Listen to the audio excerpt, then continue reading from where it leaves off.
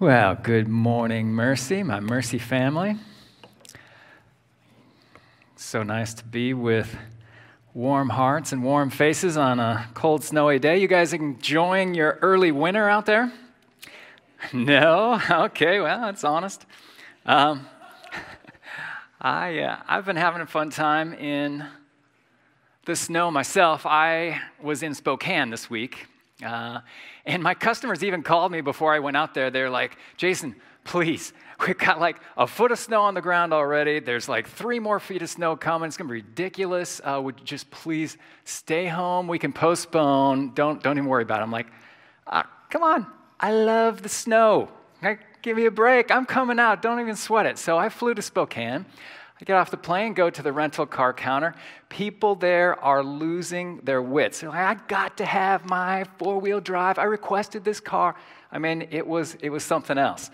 And so I get up to the counter, and the guy says, Sir, would you like to upgrade your vehicle with us today? And I'm like, no, I'm sorry. It's on the company dime. I can't do that. Just give me the safest thing that you got. And what he gave me was the keys to a Mitsubishi Mirage. Does anybody know what a Mirage is? Let's see if I can get it up here. Just a second. Oh.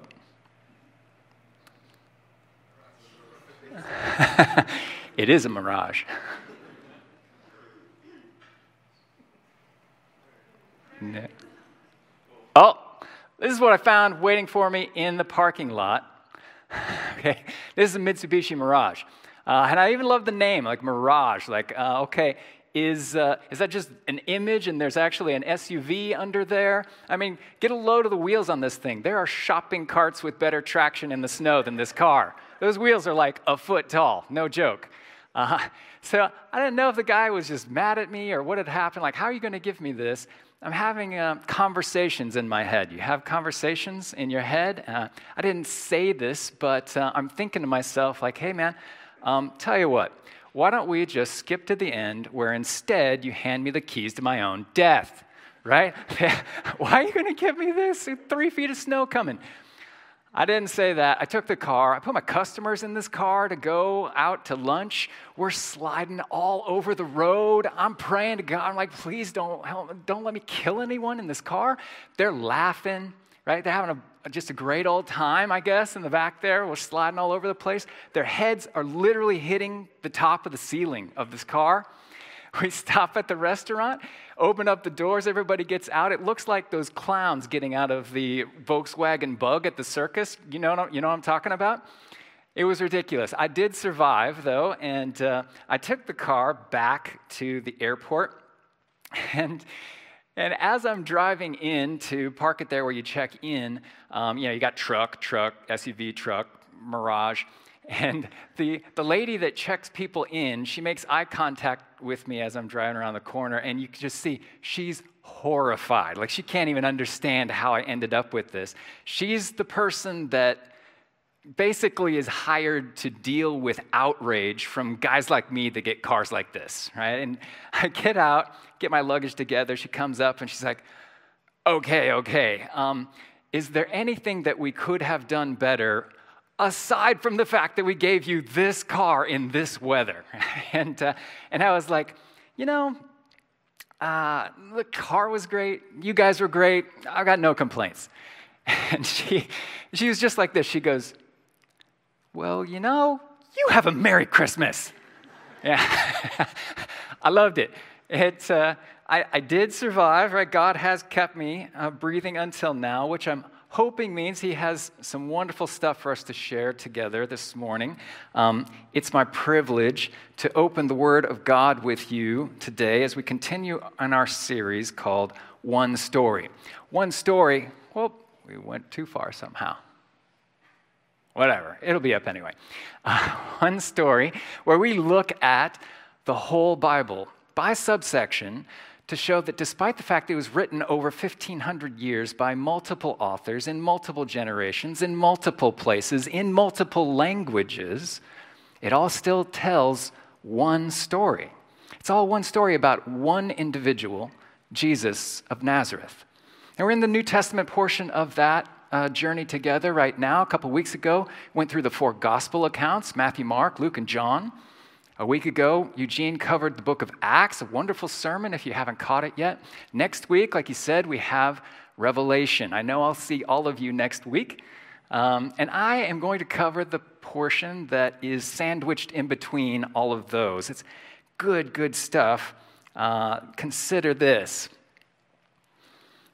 Acts 2:42 says, and they, that's the new church, the brand new church in Acts, they devoted themselves to the apostles' teaching and the fellowship and the breaking of bread and the prayers. Oh, now wouldn't it be amazing to get teaching directly from the apostles themselves, like the very ones that Jesus himself sent out on his behalf? Well, we don't have the apostles here with us anymore, but we do have a good portion of what they wrote down preserved for us in our Bibles. Let's take a look together at some of that teaching this morning in our text. It comes to us from the Apostle of John. The Apostle John. If you don't have, it's acting sort of weird, so this is not really what it looked like, but that's okay. We'll make it work. It's in 1 John, not the Gospel of John, 1 John 5. It's up on the screen. I'll read it to you. It says, "For everyone who's been born of God overcomes the world. And this is the victory that has overcome the world, our faith. Who is it that overcomes the world except the one who believes that Jesus is the Son of God? This is he who came by water and blood, Jesus Christ, not by the water only, but by the water and the blood.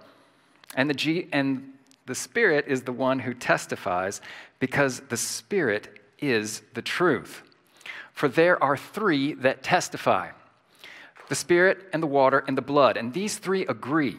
If we receive the testimony of men, the testimony of God is greater. For this is the testimony of God that he has borne concerning his Son. Whoever believes in the Son of God has the testimony in himself. Whoever does not believe God has made him a liar, because he's not believed in the testimony that God has borne concerning his Son. And this is the testimony, that God gave us eternal life, and this life is in his Son.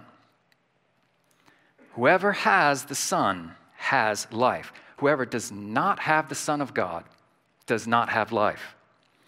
I write these things to you who believe in the name of the Son of God, that you may know that you have eternal life." Father, we are so incredibly honored to have revelation from your word. God, that you imparted your word, your testimony to us. Lord, like Albina said moments ago, help us to encounter you here. Right? We pray that that's what we would experience by the power of your Spirit. Equip your church to look like your Son. We ask in his name. Amen. I'm a bit of an odd duck sometimes, I know, and I actually love a believer's funeral. Now, hear me say it correctly, because this is a very fresh wound for our Mercy family, okay? I want to be respectful in how I say this. I did not say I enjoy a believer's funeral. I say I love a believer's funeral. Very different. Nobody likes attending a funeral. But what I'm trying to say is that it's such an incredible blessing to family and friends to live in such a way that those you leave behind have no doubt that you were saved. What a comfort that is, and what a gift to give. It's something only believers in Christ have. But there's something more. There's something even deeper at stake than that. We had a funeral service just weeks ago for a beloved member here, and I can honestly tell you that I never actually spoke with her. I didn't know her. But like many in this room might say, I can certainly testify to you that despite the fact that I didn't know her, she, in fact, brought me closer to my God. How is that possible? How is it possible? I never even had a conversation with her, and yet she did that. The answer is testimony. Testimony. It's in the believer's life, it's an affirmation. And in the believer's death, it's a confirmation of the truth. It isn't just the life that's lived for Christ that testifies. It's also, powerfully, the testimony that others will give about that life. And I love what Eugene and Regina and Sergi's dad, Stepan Turpe, said at that memorial service just weeks ago. He said, "I love the words of comfort that funerals bring." He called them the good words. That's so good. The good words. After Jesus left his disciples' side and went to heaven, what good words would his spiritual family have? That they could be comforted, that they could know God's purpose in Christ's life. Jesus told his disciples in the upper room, John 14, "Let not your hearts be troubled," he said to them, the night before he died. He was comforting them. He said, "I am the way, the truth, and the life. No one comes to the Father except through me." And those same apostles would take that testimony to the world, teaching, comforting, assuring us all that it was real. Thankfully, they wrote much of it down. And what they wrote down is called the epistles. The epistles, they are the good words that we have, the explanation that teaches us what the purpose was in Christ's life, death, resurrection, and return, so that his family, that's you and me, can know what God's plan was through Jesus all along. God gave us the epistles that you may know that the way, the truth, and the life spoken of in Scripture was always Jesus. So what I'm driving at today, what I'd like us to explore is actually our confidence in our testimony of Jesus. I mean, can we be assured by things like the epistles that he alone is, in fact, the way, the truth, and the life? I believe we can. First, we're going to need to quickly get acquainted with the basics of the epistles themselves. It's going ahead on me, but that's fine. The epistles are incredible. I think I'd take it away. Oh, probably shouldn't have done that. There you go. We'll leave it there. They're incredible books of the Bible, right? They're some of the most theologically deep and yet practically applicable books that we have in Scripture, right? They're written by several different authors. These are the epistles of Paul. We have the epistle of the Hebrews. We know much about the one who wrote it, but we don't specifically know his name. We have the epistle from James. We have 2 epistles from Peter. We have 3 epistles from John. Maybe. There we go. And an epistle from Jude. 21 epistles in all. So there's some things to remember about the epistles. One is that the word itself might sound strange. It's not an English word. It comes from the Greek word epistole, which just means letter. That's the word for letter in Greek. Except an epistle's a letter that was meant to be read publicly, unless it was addressed to a specific person. We have a few of those, 1st and 2nd Timothy, Titus, and Philemon. Also, there's a challenge that we have with the epistles that we might not have in other books of the Bible, and that's that because they're letters, they're one side of a correspondence, okay? It'd be the same thing as if I gave you my phone and you went into the text and I deleted the half of the text that was from the other person. You only had my half of the text string and said, here you go, find out what we were talking about. Right? Some places might be pretty challenging to uncover what it is that we were discussing, right? The epistles are just that. We'll see some of that later. And like all of the books in the New Testament, the epistles were written either directly by an apostle or by someone who was directly under or with an apostle himself. So Sometimes we have the mentality that there was somebody sitting in a dark room, 2,000 years ago that was like, I like what this guy said, we'll put it in the Bible. Oh, this one, I'll put it in the Bible. This, I don't like it, keep it out of here, right? That's not how it happened, right? It was written by an apostle himself, or it was written by someone we know was with an apostle all the time. Very simple criteria, okay? The epistles are what we call didactic. That's just a fancy word of saying they're teachings, okay? They're instructive, they're establishing truth and order, they're theological, they're practical. They have biblical insight, and they're actually great for biblical interpretation. They're an amazing tool to use as a lens to look at the rest of Scripture and understand Scripture. We'll see some of that too. They're also what we call occasional, right? That doesn't mean that they happen so often. It means that they were written to suit an occasion. There was a reason that they were written. That might be that they needed to be written to warn against false teaching that had sprung up in a church. They might have been written to address divisions in a church. Or maybe the church had written the apostle and asked questions about things like, what do we do about marriage and divorce, right? For instance. So that's some of the things as far as occasional goes. Encouragement, they're also great encouragement. They have accolades for things done well. They show gratitude over the people that they're written to. And they have great calls for endurance. That's special stuff about the epistles. That's essentially Epistles 101. I know it's breezing right through the course here, but let's examine today's text and see the confidence that they bring us in Christ. Okay? John, in our text, says that we can be assured that we can testify Jesus is the way.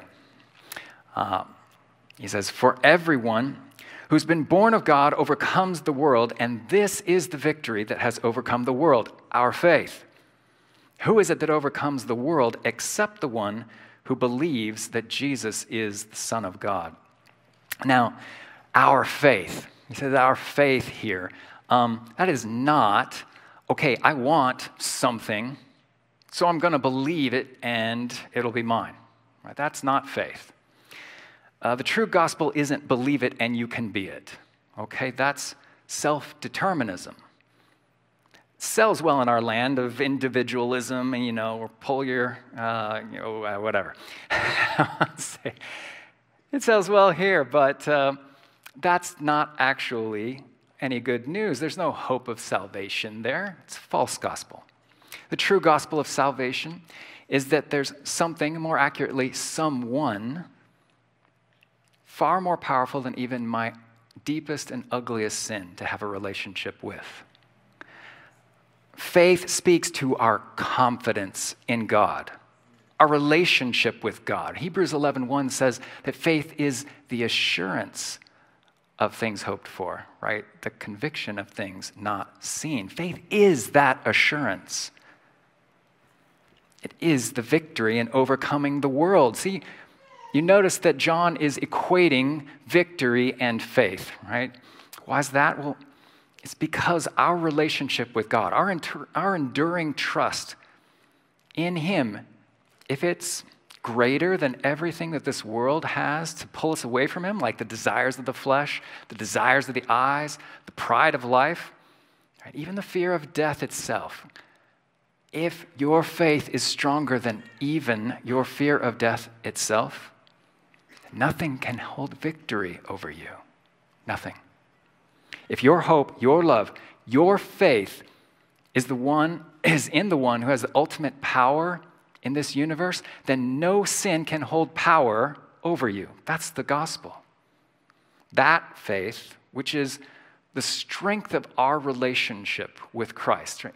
It's victorious over sin, and it overcomes the world when, not if, when, the strength of our relationship with everything else pales by comparison. That's the gospel. But there's this sneaky little word that that John sticks in there, you probably saw it, right? Irritates a lot of people. It's the word except. Right? Who is it that overcomes the world except the one who believes, right? John's asking a rhetorical question there.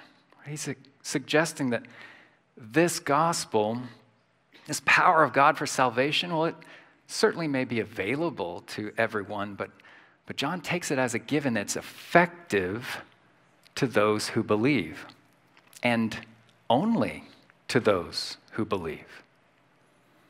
Why does it have to be so exclusive? That's so arrogant, right? You hear that sometimes. That's so arrogant. You say that Jesus is the only way.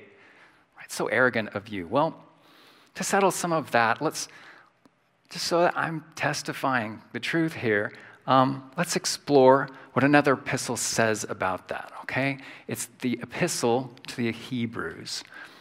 Now, Hebrews is a spectacular epistle. Okay, there we go. I don't trust it.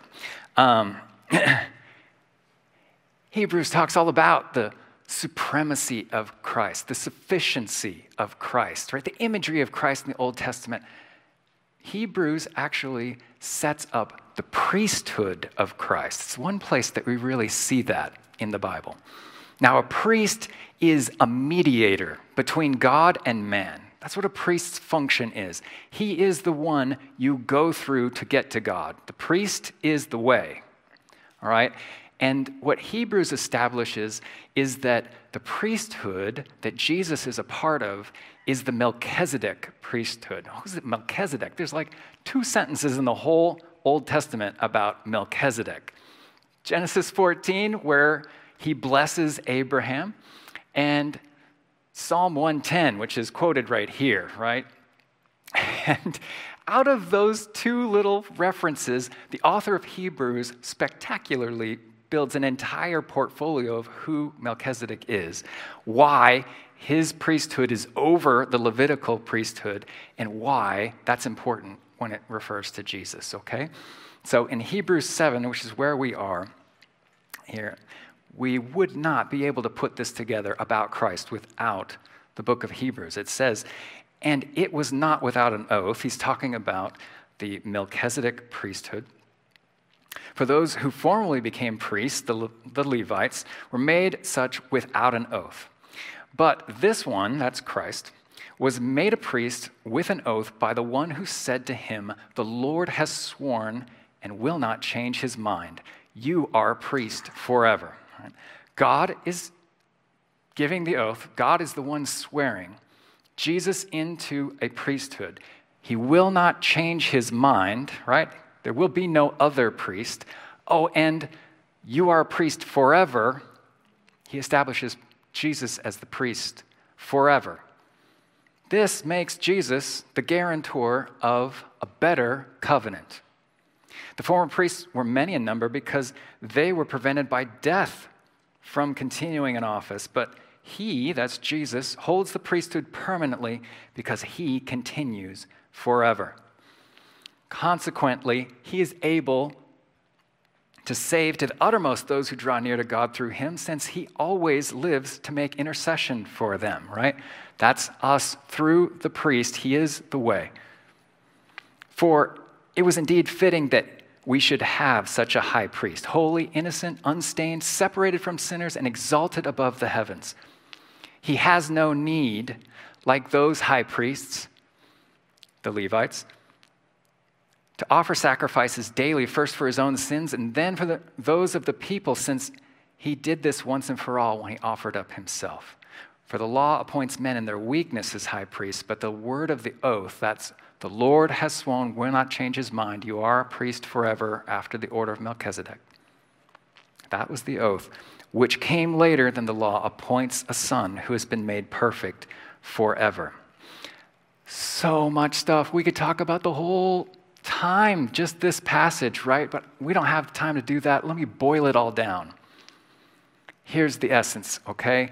There can be and has been only one high priest who was unstained, one high priest holding permanent office, one high priest who lives forever, One high priest God himself has sworn into authority and into the highest priesthood, the Melchizedek priesthood.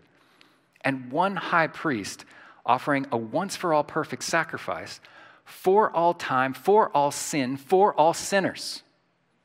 Can I assure you, believers and unbelievers alike, if you want to be sure about the way to God and God's way to true victory over sin, it is Jesus, and it is Jesus only.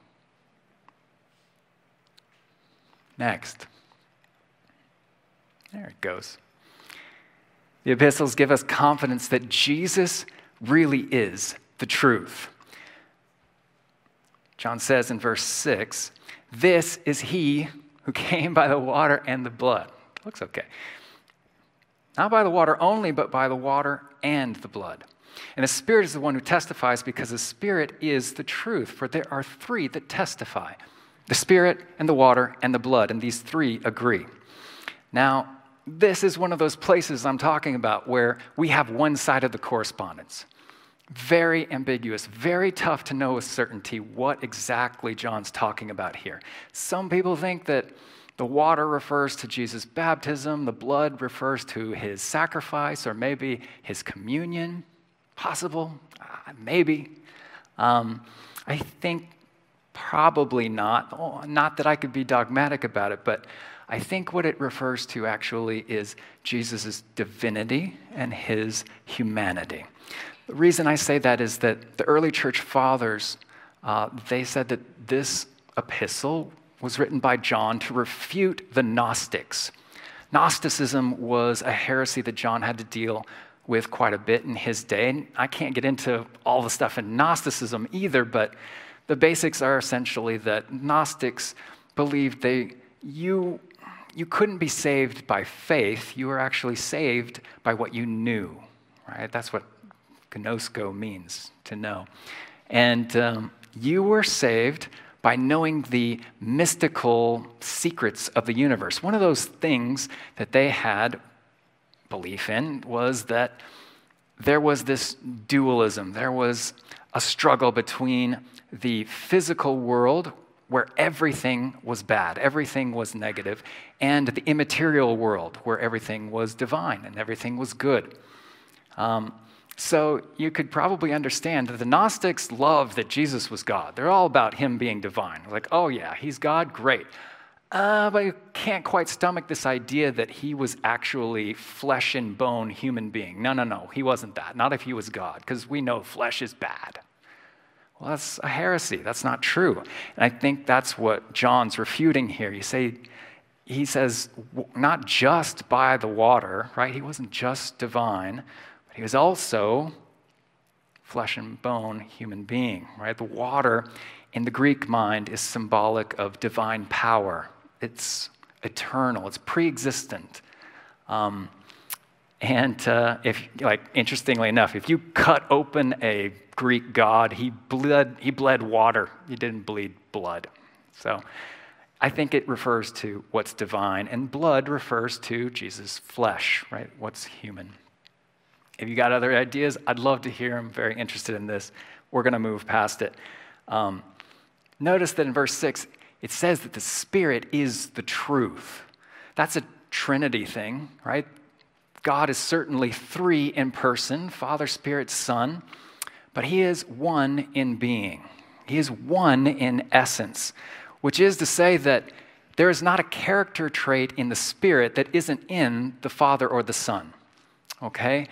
If John says the Spirit is the truth, then Jesus is the truth. It's testifying to that.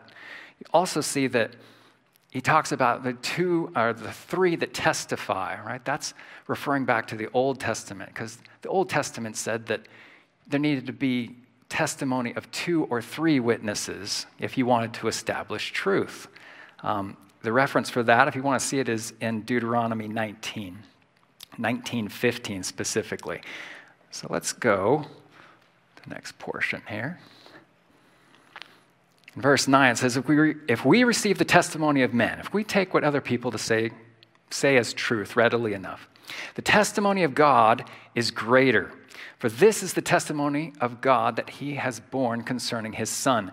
Whoever believes in the Son of God has the testimony in himself.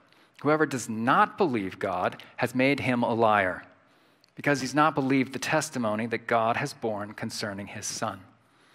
Now, what sticks out to me like a sore thumb here, maybe it does to you too, made him a liar. We can't make God a liar. God doesn't lie, right? Let me establish that in perfect clarity. God is not a liar. In fact, God can do the impossible, but we're told in Titus that one of the things God cannot do is lie. God cannot lie. So why would John say something like that? What's he getting at? I think it's something like this. Have you ever tried to share your faith with someone who is not a believer? And maybe you're engaging at least, but they seem to kind of be on the fence, right? They'll say things like, oh, I don't know. Or, well, I don't know if I think so. There we go. I want proof. I'll pass. What? Spiritually possessed. Okay. They're laughing back there too, so that's fine. Anyway, we'll get there. Whoa. I don't know if it's going to work. Anyway, they say stuff like this. Okay. Well, it seems like there's some gray area there, right? But you didn't actually know what's in a person's heart, what they really believe. If I said something like, Ben, someone is stealing your car right now. Does he believe me? He's not going anywhere, right? He doesn't believe me. How do I know that? I know by what he says, by what he does. His own life shows me what he believes is true. There really is no gray area. I mean, you testify to something. Every one of us does. Nice to get. There we go. And your words, your actions, your life, even your death testify to the truth God has borne concerning his Son, or not. Right? I mean, if you asked me, is Eugene a truthful person? Does Eugene tell the truth? I'm like, I don't know. Like, I might want proof of that one. Right? I didn't call him a liar, did I? But I made him one. Right? There's a common thread in all of this, a common thread of deception that if we changed the perception, we would have a different take on someone's testimony. We wouldn't have an indecisive testimony or what we perceive as an indecisive testimony. That deception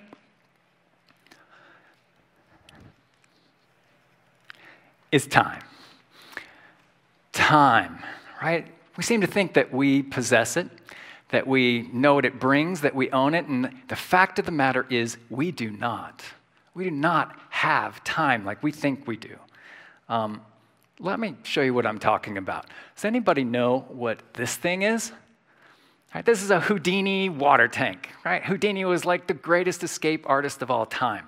If I brought one of these in here, I put you in it, shackled you up, and I'm like filling it up with water. As it gets up to your neck, I say, okay, this is the key that will unlock all of the locks and get you out of the tank. Would you like to have this key, or would you just prefer to go ahead and Houdini your way out on your own? In that moment, you might say a lot of things. You'd probably be cursing my name, right? But one thing I am confident you will not say is, I don't know. I'm not ready. I want proof. To my unbelieving friends who may be listening or here with us today, please don't hold out for proof even to your own demise. It'd be a dreadful thing for you to discover the proof that finally meets your satisfaction when it's too late, and you're face to face with him who is the truth and on the wrong terms. Let's talk about what he says, the testimony of God. The testimony of God can certainly be the teaching of the apostles, right? They spoke on God's behalf. God was the one who actually sent them. But I think it isn't just that. I think it's even more specific than that here. We're going to take a look at another epistle to sort of hash that out. The epistle that we're looking at that helps us with the testimony of God is 2 Peter. In chapter 1, Peter says, "For we did not follow cleverly devised myths when we made known to you the power and coming of our Lord Jesus Christ, but we were eyewitnesses of his majesty. For when we received honor and glory from God the Father, the voice was borne to him by the majestic glory, 'This is my beloved Son, with whom I am well pleased.' We ourselves heard this very voice borne from heaven. We were with him on the holy mountain. And we have the prophetic word more fully confirmed, to which you will do well to pay attention as to a lamp shining in a dark place until the day dawns and the morning star rises in your hearts." I love this stuff. I love it. Peter is saying our testimony is trustworthy, right? One, because we were actually eyewitnesses. We didn't get it from another guy. We got it from Jesus himself. We were with him. But they also said that our testimony is true because we were actually there hearing it from God himself, right? God spoke a testimony. Do you see that there? He is my beloved Son, with whom I'm well pleased. That's referring to the transfiguration, right? That's what Peter's pointing to here. There's accounts of it. One of the accounts is in Matthew 17. We won't turn there, but I'll give you the gist of it. Jesus takes Peter and James and John up on a mountain. He's transfigured before them, right? Radiant face, bright white clothes. All of a sudden, Moses, who is the representative of the Old Testament law, appears. Elijah, who is the representative of the Old Testament prophet, appears. They're speaking with Jesus. Peter doesn't know what to say, so he says, "Hey, Lord, it's good that we're here. Why don't we build 3 tents, one for each of you?" And no sooner does he say that, but then a cloud overshadows them, and you hear God speak, and what God says is, "This is my beloved Son, with whom I am well pleased. Listen to him." And when they look up, there's nobody there but Jesus only. Right? That's a powerful image for us. Peter made the mistake of thinking that he could somehow elevate Jesus' status to that of the Old Testament.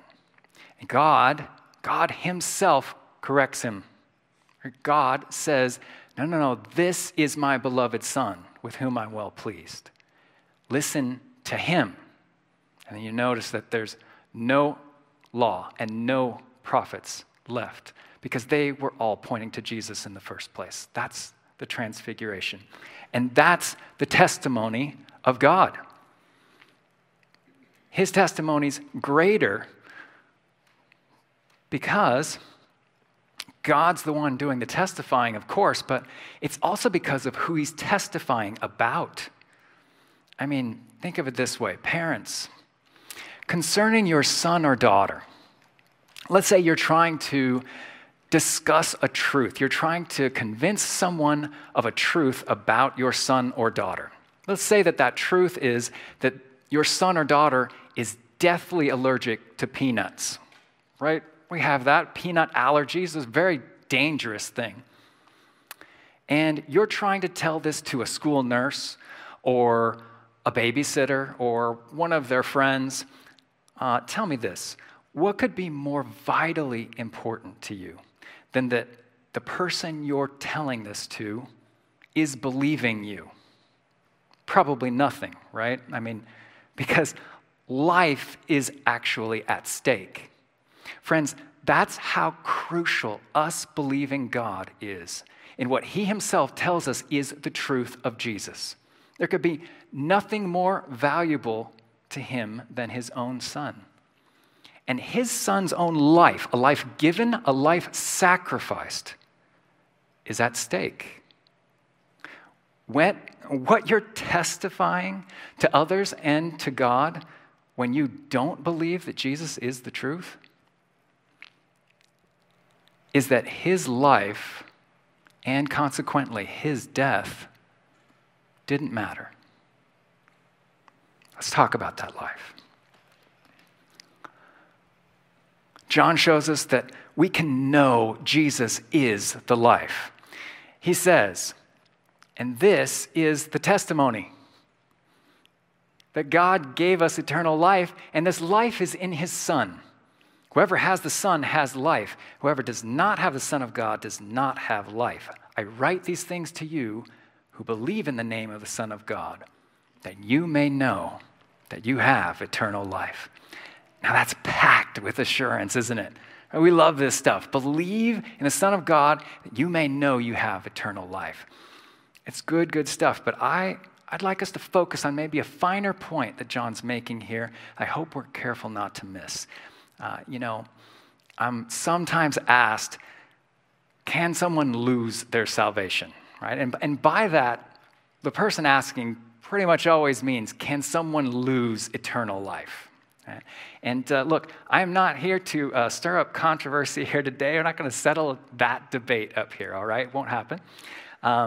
Look, both sides of that argument, I think we can agree. Both sides of that argument agree with what the text says here, that if you believe, and you have eternal life. But the problem with the question is not the sentiment of the question. It's the way the question's framed in the first place, right? And what we take life to be exactly. Right? John says that God gave us eternal life. And then he qualifies the statement by clarifying that this life is in his Son. Take a look at the language that the epistles use. I bet you money this doesn't work. Hold on a second. Okay, in First John, right?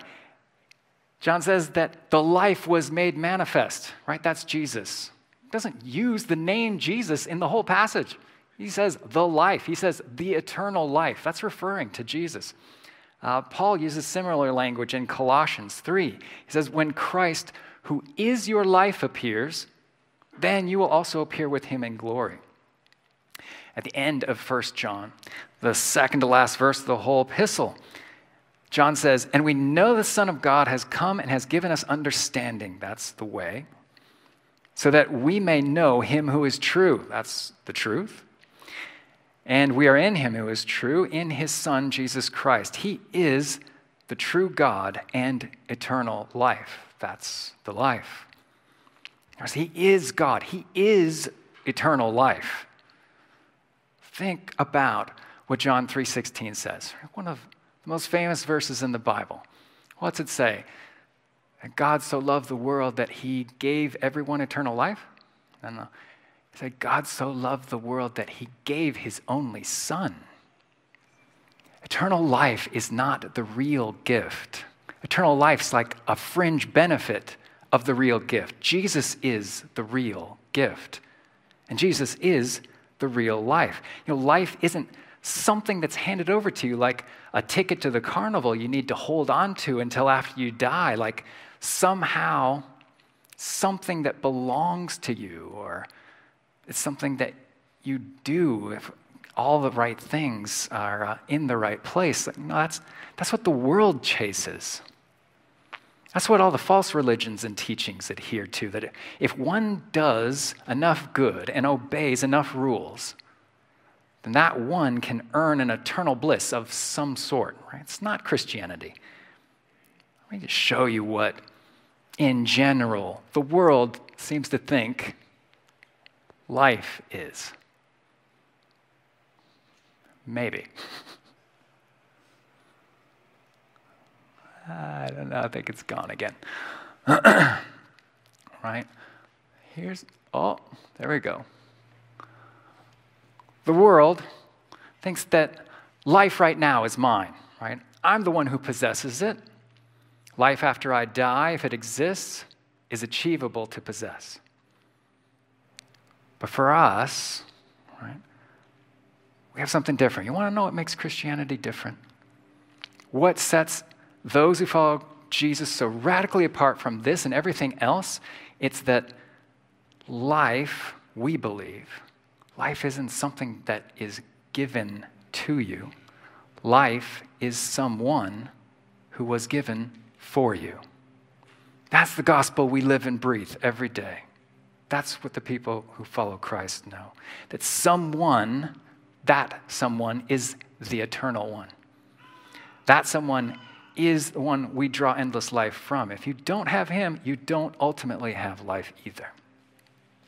A really cool thing to show you in the epistle. We're not going to have time. So I want to scoot to the end here, if I can get to it. Pointing to something in 1 Corinthians. We won't do it. But the way, the truth, the life. Know it. Okay? It's Jesus. Just to conclude, does anybody know this girl here? Or maybe you've seen her on the news. I certainly don't know her myself. Her name's Maggie, by the way, Maggie Ogden. I know Maggie through a guy that's in my Saturday morning men's life group, who is a very, very good friend of Maggie's family. They're very close. And Maggie, she's a Christian superstar, right? She excelled in high school, very talented academically, athletically. She got a athlete scholarship.